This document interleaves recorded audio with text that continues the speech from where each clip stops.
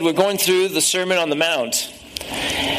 And we're going through it this summer, and we're not afraid of the scripture, and so we just go a piece at a time, a piece at a time. Now, if you're new here, I know sometimes people can have this idea that, I just go to church and they just talk about money. And we don't just talk about money every week, but it just so happens you showed up on the week where Jesus talks about money. So we're not afraid of that, so we'll talk about it. Don't worry, I'm not going to ask for your money at the end or send a plate around or anything like that. But let's just read the passage and see what Jesus had to say on this topic from Matthew chapter 6. You're welcome to follow along in your Bible, on your phone, wherever you got it, or we got it on the screen here. Jesus says, "Do not lay up for yourselves treasures on earth, where moth and rust destroy and where thieves break in and steal. But lay up for yourselves treasures in heaven, where neither moth nor rust destroys, and where thieves do not break in and steal. For where your treasure is, there your heart will be also." The eye is the lamp of the body, so if your eye is healthy, your whole body will be full of light. But if your eye is bad, your whole body will be full of darkness. If then the light in you is darkness, how great is the darkness? No one can serve two masters. For either he will hate the one and love the other, or he will be devoted to the one and despise the other. You cannot serve God and money.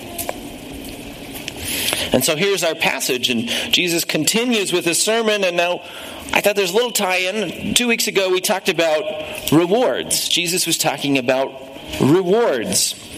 And I think there's a tie-in here with treasures, but we remember from 2 weeks ago, it seems like Jesus is saying, hey, God rewards us.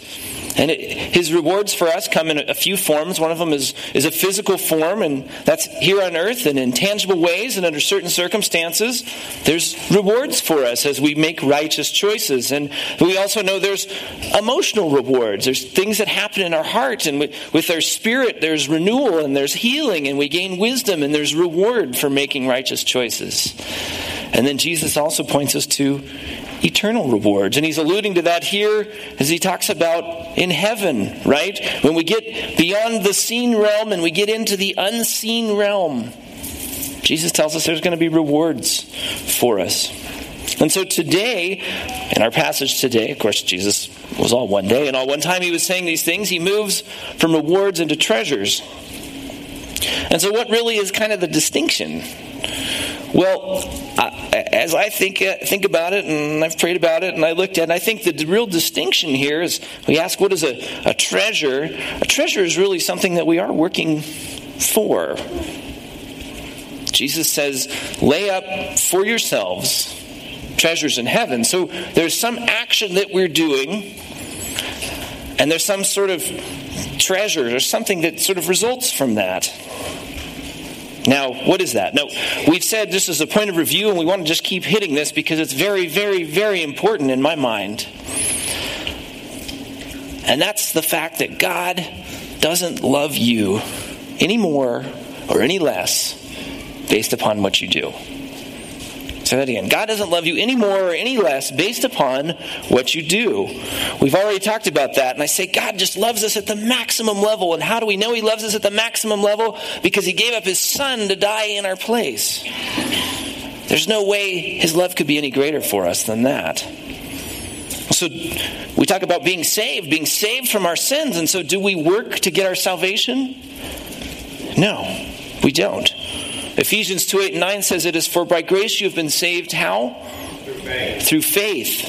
Is it by works? No, not by works. So we know that these treasures that Jesus is talking about here, it doesn't have anything to do with salvation. It doesn't have anything to do with salvation.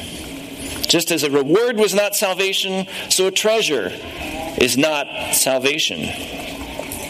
But somehow when we look at this passage, it seems like Jesus is saying there's some things we can do here to kind of pay it forward to ourselves. When we step from the seen realm into that unseen realm, it seems like there's something we can do. It's seems like there's some way for us to build into sort of an eternal retirement, right? I think we all kind of understand that. Many of you here, and maybe some of you aren't, but all of us are potentially paying into some kind of savings or retirement. If you're not, maybe that's something to start thinking about. But we think about, hey, I'm going to set aside treasure that I have now, money or things or assets or whatever. I'm going to set those aside and they'll be able to be used later. And so I think in the same way, Jesus is saying, there's things you can do here, and you, instead of getting the benefit for it now, you're setting it aside for later. You're sort of paying into an eternal retirement fund, so to speak. And I think that's pretty cool, right? Because he's saying, hey, it really has to do with righteousness, right? Just making good choices. And sometimes we can feel like, I'm making good choices, and what good is really coming from that? I mean, nobody wants to work for free. None of us really want to work for free. We always want to have some kind of gain that comes from it. But Jesus is saying, hey, you're being righteous and you're kind of volunteering. But we all know on earth, what do you get from a volunteer? Volunteerism. You get no commitment. You get nothing from them. It's just sort of, I just sort of gave it. But Jesus is saying, hey, guess what? You're going to volunteer. You're going to sacrifice. You're going to do righteous things that might seem like, what am I getting from this? But you're sending it on into some sort of eternal retirement. And so Jesus frames this discussion about eternal retirement, treasures laid up in the future. He frames it in light of finances, doesn't he? Jesus is using finances to illustrate the principle of heavenly treasure. And so I don't really know what that currency is. And that's not really what he talks about. He doesn't say, and your treasure will be this, this, and this, and the currency we use in heaven will be that, that, and that. He doesn't say that. So I'm not really going to worry about that today. What I'm interested in is when I look at the passage, I go, man, I think there's really three principles for us to say, you know what? I don't know how that's going to pan out. In the same way that I'm going to retire, and I don't really know how that retirement is going to go. That's a long way down the road, but I'm going to set things aside. I think we're going to look at three principles he gives us from this passage for how we can set that treasure aside for eternity. So the first one is this, and I think there's a real clarity that comes from this. He says that God's best for us is when we are focused on heaven and not earth. This is the first part of the passage today. Do not lay up for yourselves treasures on earth, where moth and rust destroy and where thieves break in and steal. But lay up for yourselves treasures in heaven, where neither moth nor rust destroys and where thieves do not break in and steal. For where your treasure is, there your heart will be also. So you can see the connection here between money and eternal treasure, so to speak, in our hearts. And I really think that when we look at this, I think what Jesus is kind of saying is that money is kind of it's like a market indicator for our lives. Do you guys understand market indicator? I mean, some of you are probably in finance and you get that and you go, oh yeah, when they say the Dow Jones, they understand the Dow Jones is a market indicator. For those of us who really aren't in finances or stock market or anything like that, the Dow Jones is just an indicator of what's going on in the market. The Dow Jones is not the market. So in the same way, money is kind of our market indicator in our lives. So think about your life. And I kind of did the math. There's 168 hours in the week, right? And if 168 hours of the week, you're sleeping probably 40 to 50 of them, hopefully. 40 to 50 hours. And then of the rest of the time, you spend probably another 40 to 50 hours a week working. Some of you are like, 40 hours? Who works a 40-hour week anymore? Right? So when it comes down to that, nearly 2/3, so you're sleeping, you're working, and then what are you doing with the rest of the time? The rest of the time, you're probably either spending the money you've made or thinking about how to spend the money or worrying about spending the money that you've made during that time. So when you take sleep out of it, nearly 2/3 of our time is spent either making money, thinking about spending money, or spending money. So you can see how money is really a good market indicator in our lives, isn't it? And of course, this varies depending on your situation. It's just an example. But who here has ever worried, raise your hand, if you've ever worried about money or making a financial decision? Okay? Right, maybe some of the kids haven't, but everybody else has. Right? Who here has ever struggled with managing your money? Yep, me too. Right? And what about who here has ever made a poor decision with your money? The rest of you are liars. No, I'm just kidding. I don't know. Right? Every single one of us somehow probably in one of those questions has raised our hands or probably should have raised our hand. And now I counsel certain people, a number of people here or outside of here through pastoring, and almost every single person I counsel with, there's something going on in their lives with money. There's some sort of struggle or some issue. Maybe it's not a major thing, that's just a concern. It's going on with everybody. And you know the number one cause of conflict in marriage is money. So it's probably fairly obvious how we relate to money is really an indicator of what's going on inside our hearts. And there it is in verse 21. Jesus says, where your treasure is, there your heart will be also. I think another way we could put this is he's saying, what you value will sway how you expend your energy. It'll change how you feel. It'll change your emotions. And it will affect where you place your efforts. I think that's what Jesus is saying. Now, we can easily think, right? Have you ever thought this? Well, if I just had enough money, I wouldn't have to worry about money. Have you ever thought that? I think that. But it's just not true, is it? Think about the last time you got a raise. If you ever got a raise, I think probably most people get a raise at some point. If you got a raise, was it enough? No. When will it ever be enough?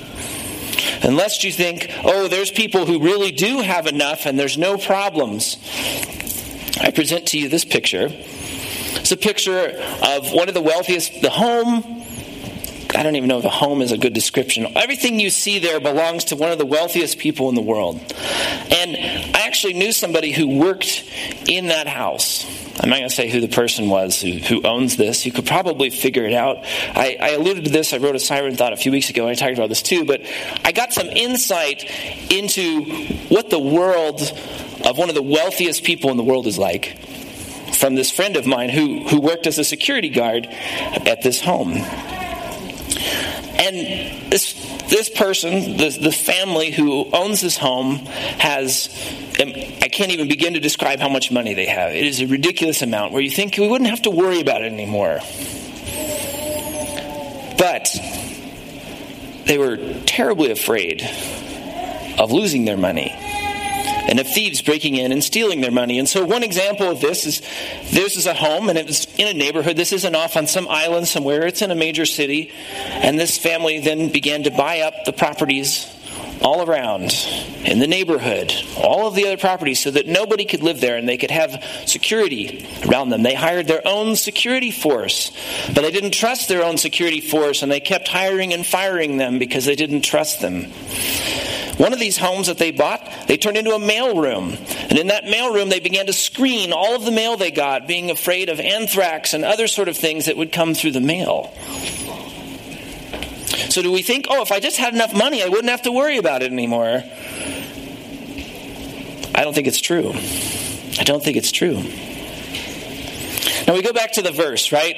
And Jesus says, man, did you notice that? He talks about moths and rust and thieves.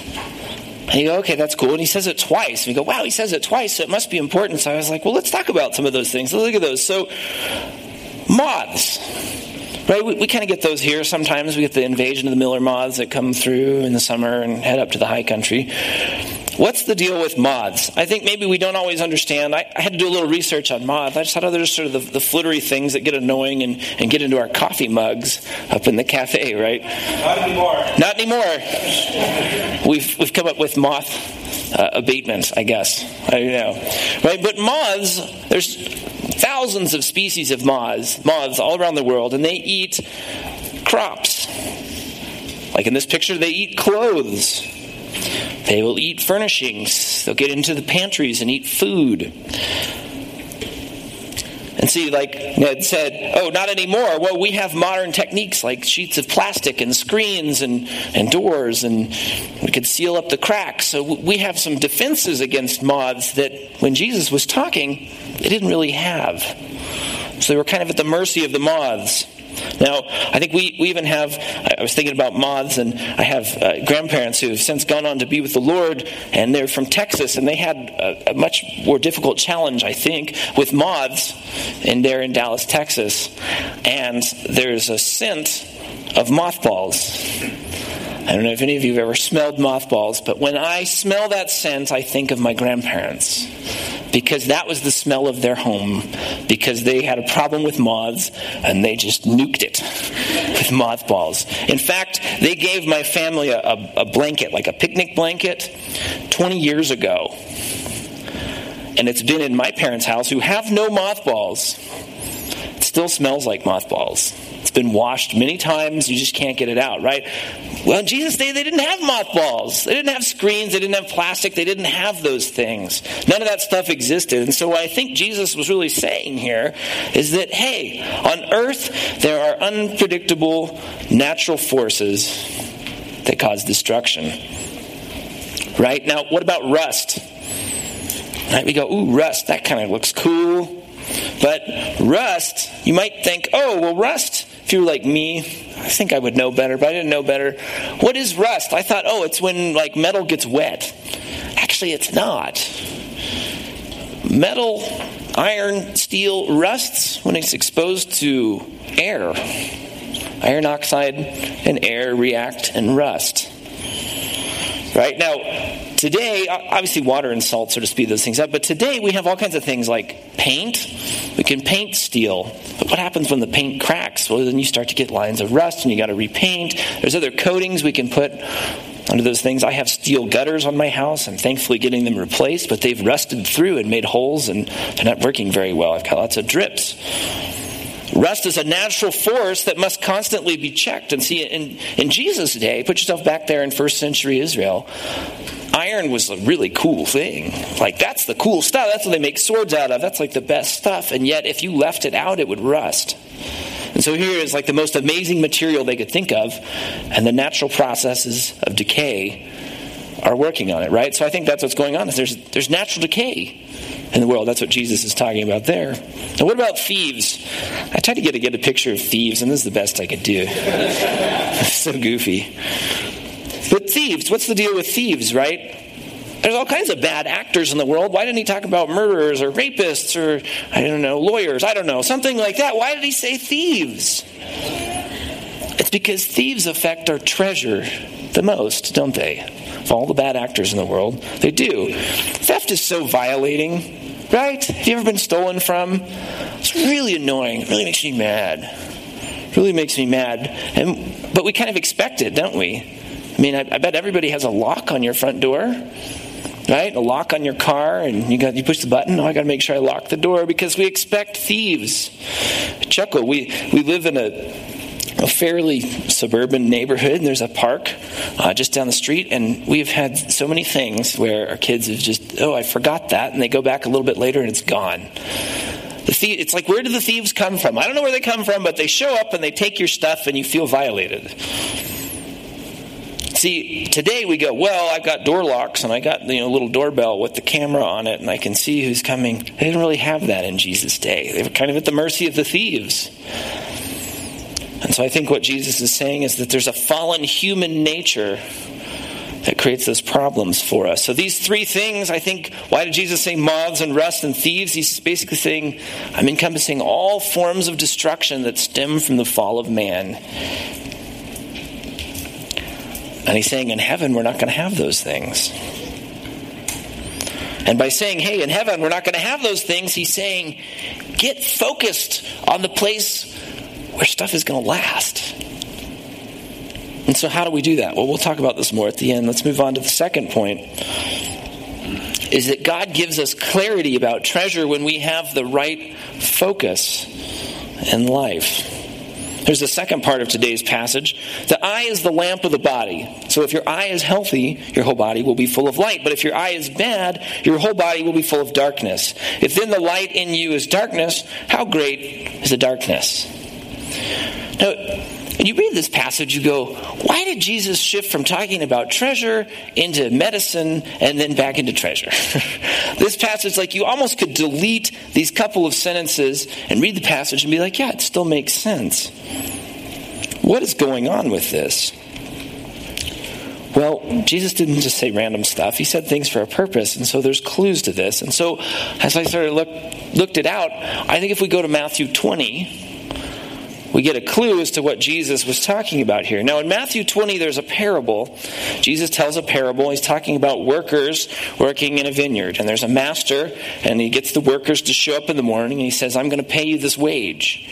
And then they go, great, and they go out and they start working in the vineyard. And as the day goes on, the master needs more workers. And so more workers show up more towards the end of the day, and he says, I'll give you a wage if you go out and work. And so they're all out working, and at the end of the day, they all come back, and he pays out the wage.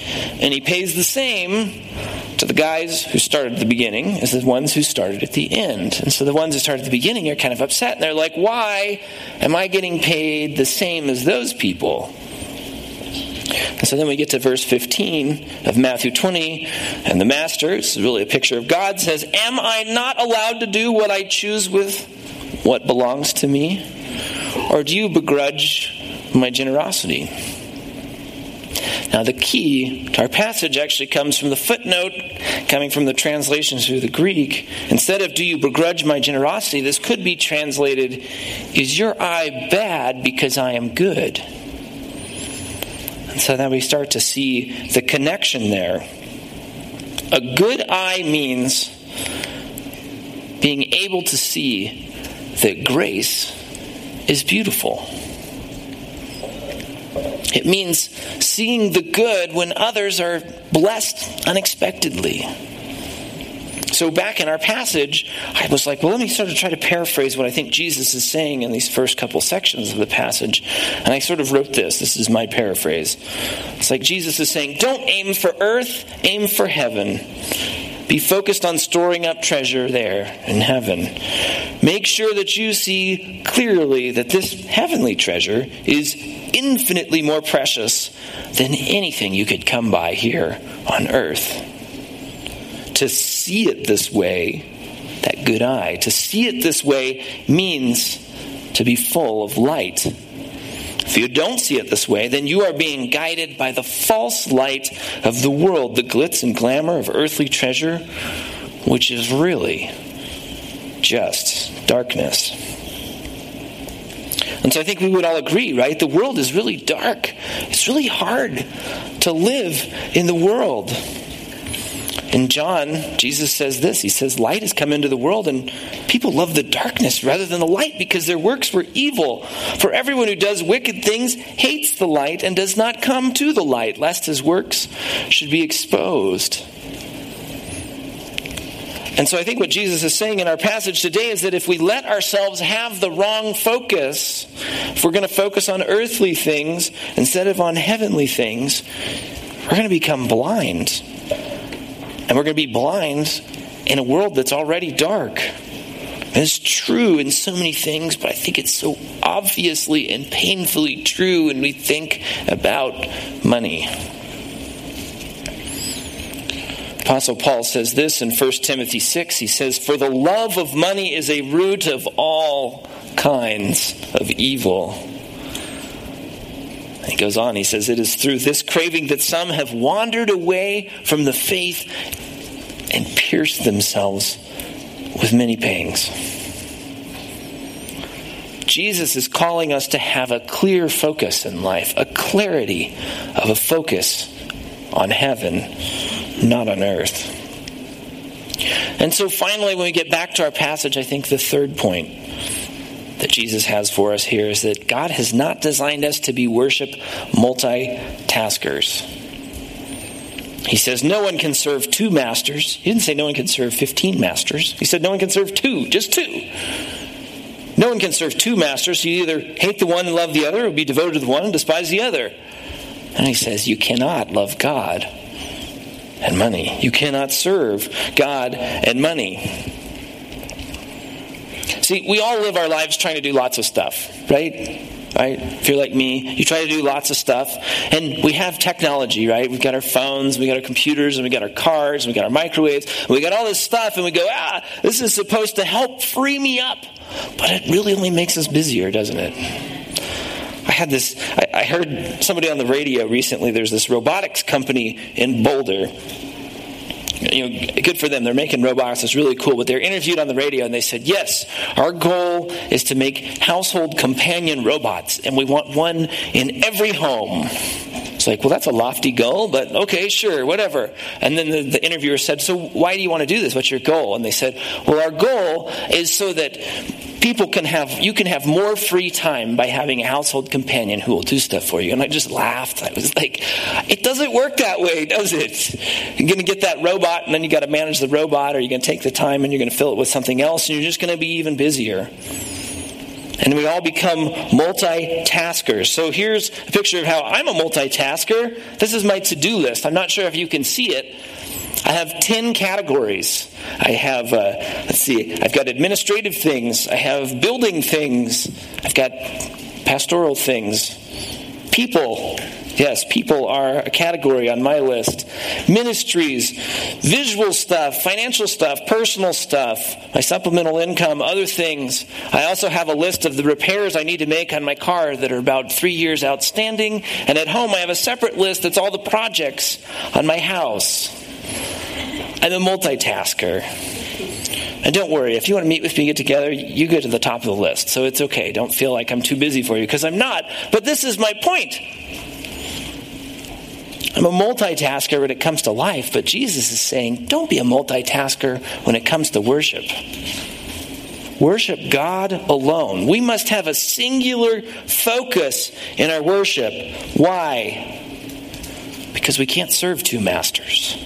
We can't serve two masters. Now, I think most of us probably, maybe somebody would say something, but I trust most of you here, if you're interested in following God, you would not say, man, I choose money, not God, right? Like, who would say that? None of us would say that. But how are you living? Are you living as if you're choosing God and not money?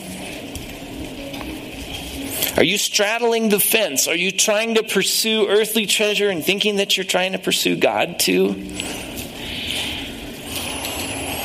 What are you spending your money on? What are you spending your money on? Why are you working? Why do you have that job? Why are you working the hours that you're working? Why? How is your life oriented? As you orient your life towards making money and that's got the priority in your life? Or are you worshiping God? This is super convicting for me as well. I hope it's convicting to you. How are you living? Are you living like you think you can be a worship multitasker? Because Jesus says we can't. And you go, okay, fine, Greg. How do we do it? How do I choose to worship God alone and not money? Man, I'm caught in this world. How do I get focused on heaven? I got to live here.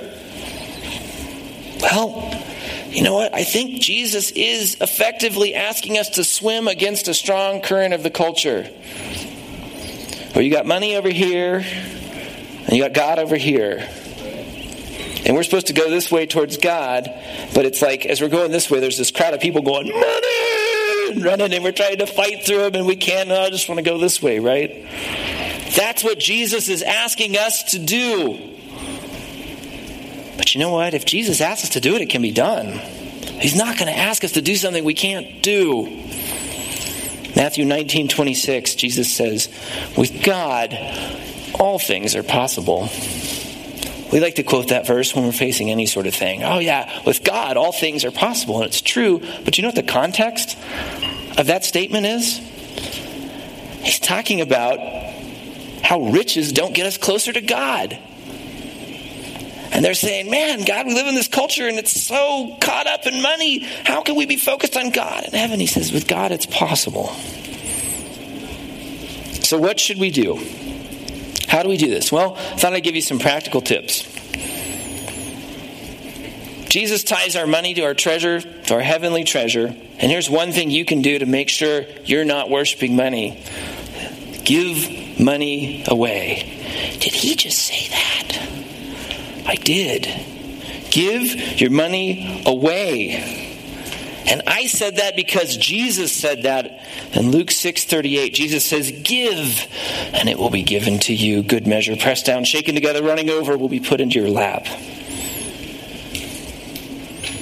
And so I think there's a couple ways we can give money away. There's a couple ways we shouldn't give money away, but here's some ways we should give money away. The first one is to give it freely.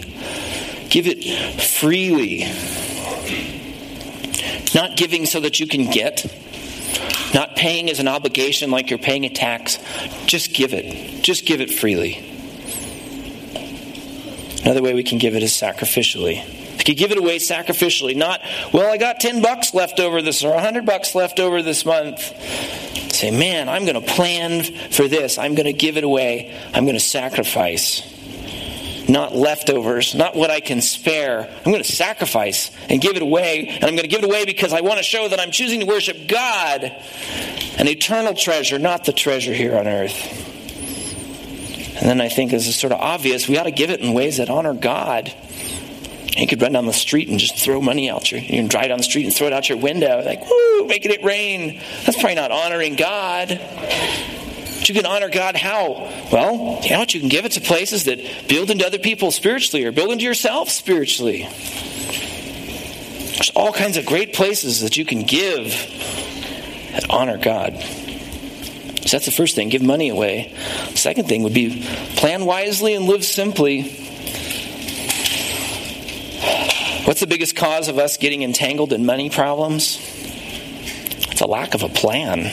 We usually don't have a plan. We just kind of get it and we start spending. We just sort of, no, I don't have a plan. I just have this, oh my gosh, and now I'm in debt. Now I have all these problems. We didn't have a plan. As a church, we're willing to help you. We can counsel you. We've offered Financial Peace University. We'll offer it again. We'll walk you through those things. If you need help getting a plan, we'll help you get a plan. And then a lot of times we just don't live simply. We just live with too many things. And so ask yourself, hey, I drive a car. Is my car simple or is it excessive? What about your house? Is your house what you need or is your house too much? Where are you eating? What are you eating? How are you being entertained? What are you spending on that? Are you living simply? Also, are you buying on credit? Credit means, are you buying with money you don't have? It's not living simply, and it's not planning wisely. The third thing is give our lives to something bigger. How do we want to get focused on heaven? Give our lives to something bigger. Remember what Jesus said, if I'm not aiming at God's kingdom, I'm settling for the darkness, not the light. And so I really think this means we got to live and we got to lay down our lives for God's kingdom. You want to set that aside for heaven? You want to pay into that eternal retirement? Oh, I got to live for God's kingdom here.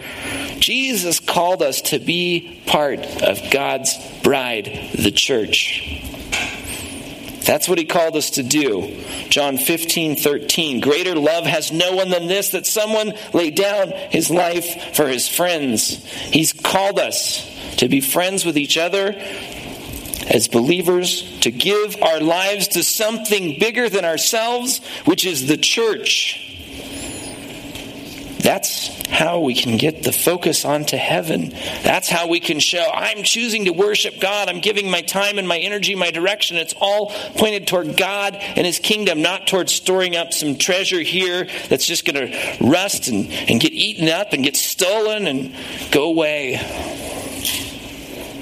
So I think if we do these things, we're really storing up our treasures in heaven. Or then we can be saved. Yeah, man, I really am serving God and I'm not serving money. And that's what I think Jesus is talking about. So I hope we can all walk this out today. Let's pray and we'll close here. Lord, I thank you that you don't shy away from really difficult topics. God, you sent your son Jesus Christ to earth, and he walked around the earth and he had a ministry for a few years. Lord, and he was not afraid of getting right to the heart of the matter. God, I get the sense there's so many of us who serve two masters. We think we serve two masters, but we really don't serve two masters. We're really only serving one.